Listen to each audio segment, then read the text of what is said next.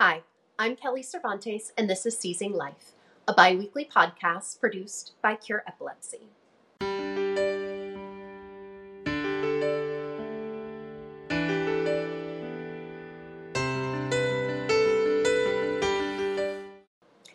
Today, we conclude our series on the drug development process by exploring the patient perspective on clinical trials. Kim Nye is a mother of four and the president and co-founder of the TESS Research Foundation, a nonprofit that aims to find better treatment options and ultimately a cure for SLC13A5 deficiency. Two of Kim's children began having seizures shortly after birth and were later diagnosed with the SLC13A5 deficiency, a severe form of epilepsy. Over the years, Kim has seen her children endure hundreds of thousands of seizures, numerous treatment options, and 2 clinical trials. Kim is here to share her experiences with clinical trials and her advice to other parents who may be interested in enrolling their children in a trial.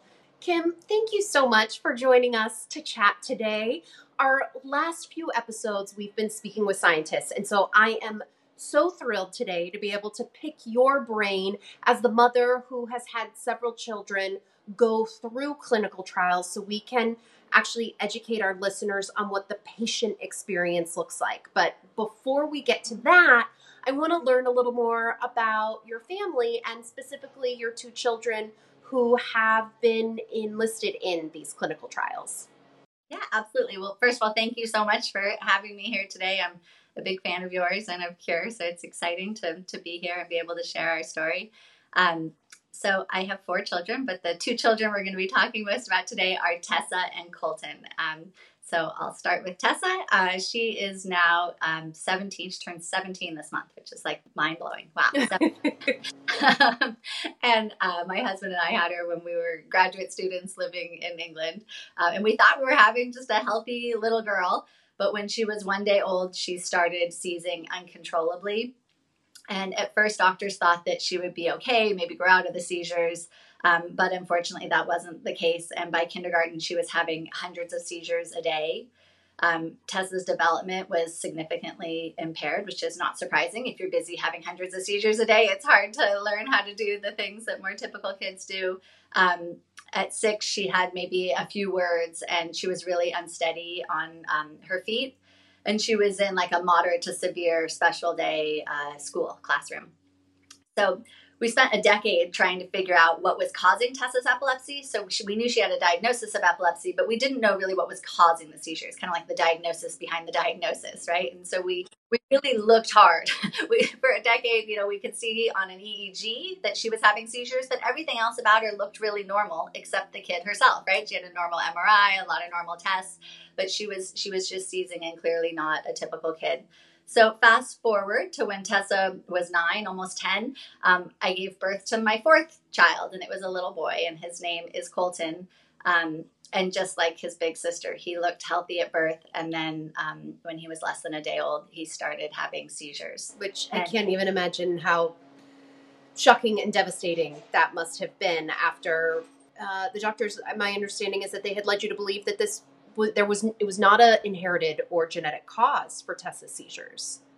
Yeah, I have to say, Tessa was born the same year that they finished sequencing the human genome. So she's kind of grown up with genetics, and there's just been such a big, there's been so much progress in that space, right? But we were at the front end of it. So there was not a lot of association between epilepsy and genetics. I think people kind of knew they must be there, but the specific genes weren't quite known, and the list kind of grew and grew. And we had individual one-off genetic tests, but we were never able to find a genetic diagnosis. And because we have 2 little girls who are perfectly healthy, the thought was, well, maybe this is just strike a lightning, or so many different genes, or not everything is genetic, right? Like there are autoimmune problems or structural problems. It could have been other things, but lo and behold, when Colton was born, it, like you said, it was just the lowest moment in my life, because I knew, even though this baby was only hours old, I knew that he would likely never talk or live independently. And it was devastating. And it turns out we talked with a genetics researcher who was willing to go back and look at all this genetic testing that we had and then add in Colton's genetic testing. And his name's Matthew Bainbridge, and he was able to find a typo in a gene. And that gene is SLC13A5. And it's a recessive disorder, meaning my husband and I each carry a typo, and Tessa and Colton were just unlucky enough to inherit both copies of the gene that have a typo in it. I love the way that you phrase that the gene had a typo, because our genetic code is this like entire library full of books, and there is one typo in one word, and you end up with a child who's having hundreds of seizures a day. It's kind of unbelievable. It is. And we all have typos, and some typos cause no problems at all. But this, this gene, SLC13A5, is responsible for something called citrate transport. And so my kids can't transport citrate, and because of this typo. And transporting citrate seems to be one of those, fundamental building blocks, or one of those sentences that you really need in that really long book, and you need it to be read correctly.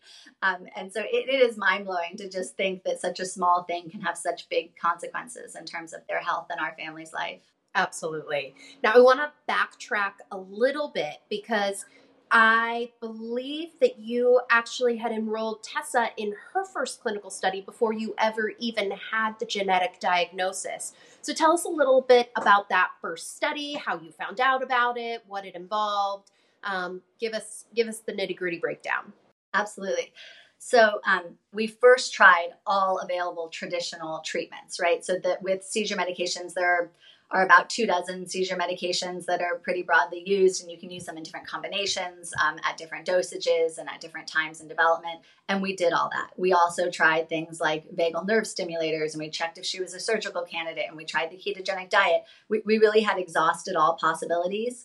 And so, our choices were like, give up and accept it, or look for what's on the horizon. And so one of the things that started to come up was the talk about a medication called Epidiolex. And Epidiolex is it's a pharmaceutical form of medical marijuana that just has something called CBD, or cannabidiol, in it. And so it was really our neurologist, Brenda Porter, who suggested the trial. And we were so lucky because one of the trial sites was UCSF. And so we're in the San Francisco Bay Area. And so we're lucky to have Stanford Children's Hospital nearby and UCSF nearby. And my kids have been treated at both institutions. And so we kind of knew the teams there. And so we thought, oh, good, let's enroll her in this trial. Turned out not to be that quick or easy. We had to wait about a year in order to get into that trial. I think that the problem was literally that the drug was manufactured in a different country, and customs didn't want to let it into the country because it was like this unknown drug, right? So literally our medication was stuck in customs. And in the meantime, Tessa's having hundreds of seizures a day. And honestly, she was worsening as she started to get closer to puberty. And when you are watching your child seize, a year is an eternity. I can only imagine what that experience and frustration must have felt like for you. Yeah, you want to feel really sorry for me. In the middle of that year, I had my son Colton. So while we were waiting for this Epidiolex trial to start, our world crumbled around us.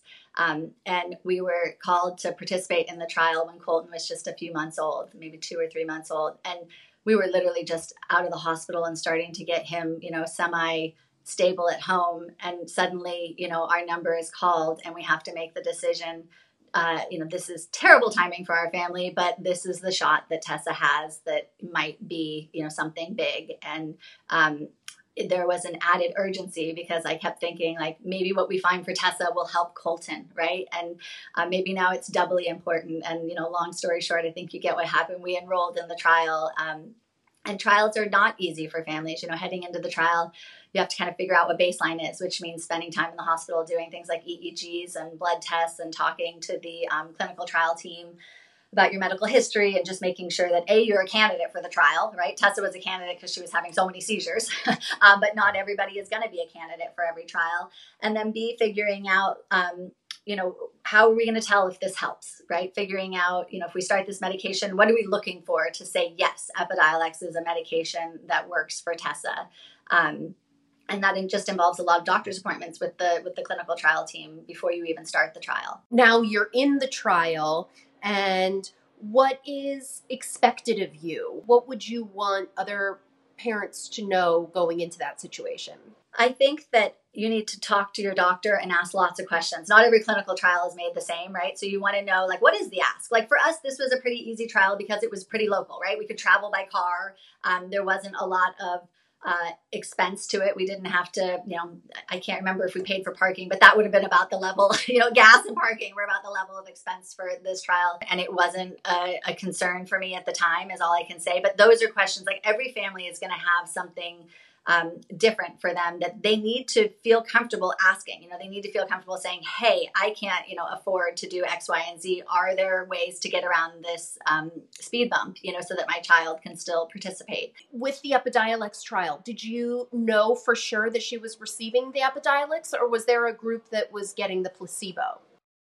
We knew that she was receiving it. I was trying to think back to whether there was a placebo group in this trial. And again, I'm going to have to claim like the mommy brain blur, but I remember going into it that we knew that she was receiving the medication, because that's another thing that really influences parents' decisions about whether or not to participate. Like, had we known that there was only a 30% chance that she would receive the medication and we were juggling, Colton and whatever else, it might have been a different decision for us. And so I remember knowing that she would get the drug.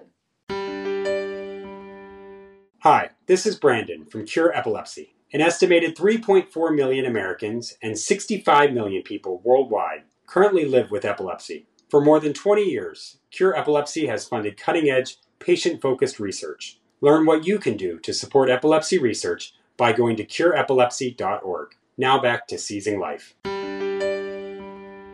The results from the Epidiolex trial, what were they for Tessa? Did the medicine work for her? And how did that work once you had that gauge? It did not work for her. It did not work for her at all. We saw zero improvement. And I think that's one of the hard parts about a clinical trial. We've tried dozens of medications and we've had things fail. In fact, everything has pretty much failed for us. So, at this point in her life or whatever. And so the failure the failure should not have been a surprise, but the failure feels more disappointing because I think there's more hype and build up when it's a clinical trial. You have to kind of put on your armor and rally your strength in order to have the bravery to enter the clinical trial and be a part of something that's maybe a little more stringent and complicated. And so when it doesn't work out, it feels extra devastating. So that was your first experience with a pharmaceutical trial, but it was not your last. Tell us about the next trial that you did. And for this one, both children were involved, correct? Yeah. So actually, during the Epidiolex trial is when we received that genetic diagnosis for Tessa and Colton. So Tessa entered the trial, or, we started our Epidiolex journey. Colton wasn't born. When we actually started the trial, Colton was born, but neither child had a genetic diagnosis yet. And it was during the trial that we received that genetic diagnosis. And so, the next question is always, is there something to do about it, right? Like, okay, we have this information, but what do we do? And it turned out in our case, our neurologist, Brenda Porter, and Matthew Bainbridge, who had found these gene mutations in my kids, they thought that there were some things to try. And that was exciting to have like new potential therapeutic avenues to move down, just because we had largely exhausted that, epilepsy space of things to try. And so there is a company called Ultragenyx, and they had a medication called triheptanone, but it was not FDA approved for this indication. I'm not even sure it was FDA approved for any indication yet, although it is now. And so we were able to work together with Matthew, Brenda, the FDA, and Ultragenyx, and another doctor named Brett Graham from Baylor. And they were able to get this teeny tiny trial off the ground. The term that was floating around at the time was compassionate care use of the drug. And so the idea behind compassionate care use is that you have a severe, probably life-threatening disorder, no FDA-approved treatment available for it, and the benefits outweigh the risks in terms of trying a product that is not yet FDA approved. And so you get them involved in this study, and this one is unfortunately not in your home state. Tell us what that process was like and how you chose to participate in it and what, if any, costs were covered.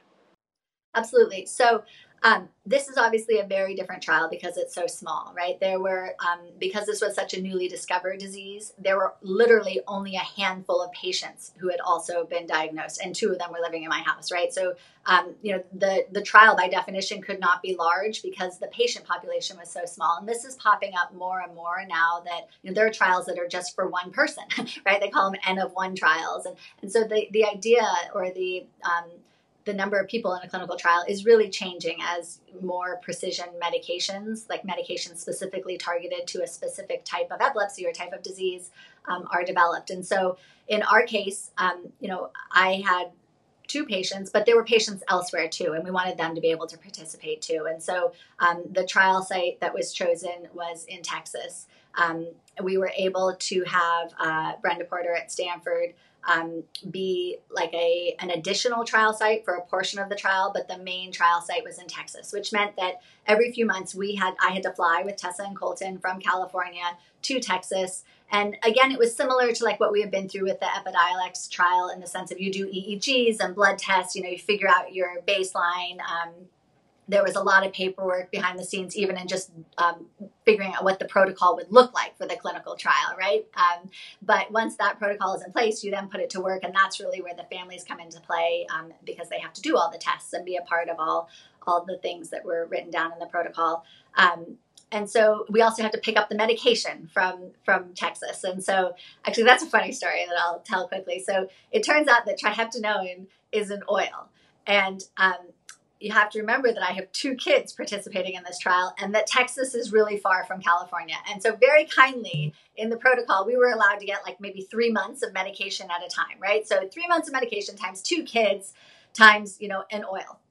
And it turned out when I went to the pharmacy that I was picking up gallons of oil. Like it was really gallons and gallons of this medication, right? And I'm thinking, how am I going to get this on a plane? Like, I'm pretty sure that they're going to be like, that goes past your 4-ounce liquid limit or whatever it is, right? And so, those are the type of things that you don't think about heading into a trial that become very, very real for families. So I ended up having to go to FedEx and FedEx the medication back to California, which was expensive. And, we hadn't even thought about it when we were talking about the protocol. I didn't have time to think about whether that would be an expense that was covered or anything like that. But I can tell you a tiny bit more about what the clinical trial looked like. In the off months, it was I would call this like the epitome of being patient-centric, adding in a second site at Stanford so that my family could have the option of going to Texas or Stanford for those in-between visits when they really just needed a neurology clinic appointment and some blood work done. And so that saved us a lot of travel, traveling half as much as we might have otherwise had to. And then the other families who were in Texas could obviously just go to Texas each time. So these are really catered, like these are very specific and tailored trials when they're precision therapy trials. And now I want to talk about this next trial that is coming up because I think it sounds equally promising and terrifying. And I just want you to share because I think that this is the direction that a lot of genetic epilepsies may be trending toward. So unfortunately, that triheptanone trial that we talked about did not work in my children. Neither one of them showed an improvement. And in fact, some of the other kids in the trial didn't seem to show improvement either. And so I want to thank Ultragenyx for giving us the shot to try the medication because that does not happen every time. Like the drug company is not always on board, and so I have nothing but gratitude for being able to have, been a part of that trial. And, but unfortunately it didn't work for my children. And so we really had to take a step back and say, okay, I've still got, my daughter seizing hundreds of times a day. Like this doesn't look good. We know some things. We know that, we have a genetic diagnosis. Like where is the science in this space? And right now there are really a lot of success stories in gene therapy. It was sort of on the cusp for 20 plus years. And now, boom, we're hearing some exciting stories. But it's still really new, which makes it scary and unknown. And the brain, we're talking about epilepsy trials here, and the brain is, the final frontier in terms of trying to change the trajectory of someone's health and life. And so, we decided let's get our patient population organized, because we suddenly had, hundreds of kids that we're talking about. It's not just a hand, it's not just the kids in my house. There are more and more kids being diagnosed with this specific genetic epilepsy, SLC13A5. And so we started a nonprofit organization just to try to accelerate the development of treatments for this specific epilepsy.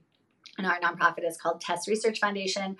And we're teeny tiny and very grateful, for Cure Epilepsy, that can sort of triage and connect families with ours if they have this specific form of epilepsy, so that we can share, some of the things that we've tried, some of the potential clinical trials, and some of the things that are on the horizon. And for us, I think that there are still several things on the horizon. I think there's lots of reason for hope. And so the trial that I think you're hinting at is a gene therapy trial. And what a gene therapy is it takes a what they call a vector, which, think of it like a USB port or like a flash drive, or like a truck. It delivers, you use that truck to deliver a healthy copy of the gene into a person who has that typo, right? It's an attempt to really address the underlying problem, and it's called gene replacement therapy. And I think in that title, you can kind of understand what the end goal is.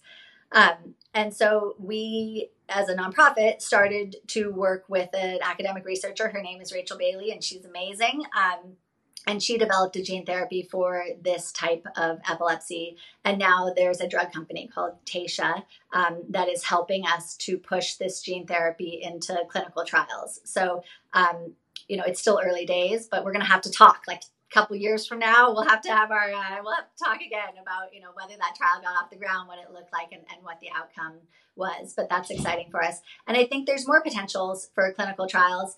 To me, clinical trials are the beginnings of potential cures. And so there's a lot of hope and a lot of reason to have these clinical trials. But for families like mine, who, are kind of growing up with the science, it's not a fun journey. I wish that my children had an easier path in life. And, I'm hoping that some of these clinical trials will help them have more opportunities and better health and an easier lifestyle. What advice do you have for families who are trying to find out what research is being done for their child's specific kind of epilepsy or their genetic diagnosis? Yeah, I think the first step is making sure that you have the right healthcare team. So there are some key players here, right? Where, you'll have if you have a child, you'll have like a pediatrician. But when you have something like a severe epilepsy, you need to go a few steps farther in terms of building and growing your healthcare team. And so with seizures, you should have a neurologist involved. And specifically, you probably want an epileptologist. So you want a doctor who is used to seeing seizures and using these seizure medications, and kind of has their finger on the pulse of epilepsy genetics or clinical trials or some of these things that may be useful to families. And, I obviously have a bias towards the genetic side of things because that's been my experience, but they would also know the broader path of other potential trials for, your family or your child, hopefully. And sometimes there are no trials, and that is really hard too, right? Like some of us, I've been in that position with Tessa, where, you have all the right team players. So you have the epileptologist, you have the geneticist, you have the whole healthcare team. But, for a long time there, we had no genetic diagnosis and no clinical trials to try. And so it's circling back. Like, obviously, there's progress being made and things are changing. And so I think that for families, build that healthcare team and then make sure you check back in with them.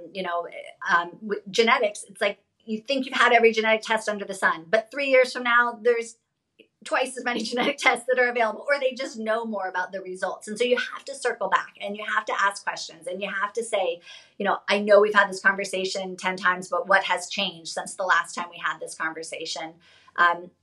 And just see what's out there. There's a site called clinicaltrials.gov that lists available clinical trials, and doctors often look at that, and there's no reason that parents can't, Google that too. And then I think connecting with Cure Epilepsy, an epilepsy organization, is a really important piece of the puzzle.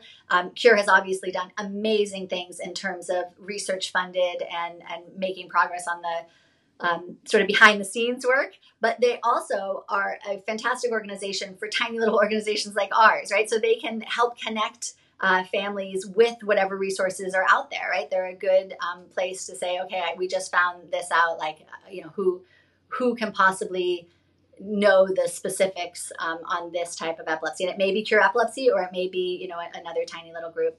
You are a rock star and amazing. And I am just absolutely in awe of you. And I think that this information is going to just be so ludicrously helpful to families out there. So thank you. Thank you for chatting with us, for sharing your wealth of information. And I am crossing fingers and toes that the next clinical trial is the one that finds the answers for your kiddos. Well, thank you so much. It was really a pleasure to talk with you. And I hope families can feel empowered. Thank you, Kim, for your insights on clinical trials and for your tenacity in pursuing new treatment options, not just for your own children, but for all those who suffer from uncontrolled seizures. As we wrap up our Seizing Life series on the drug development process, we hope you have found it both informative and encouraging.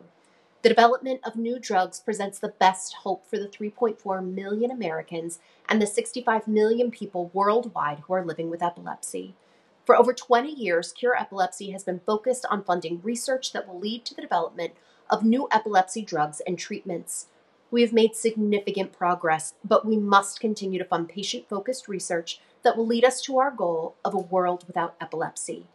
To help us reach that goal, please visit cureepilepsy.org/donate. Your support and generosity are greatly appreciated. Thank you.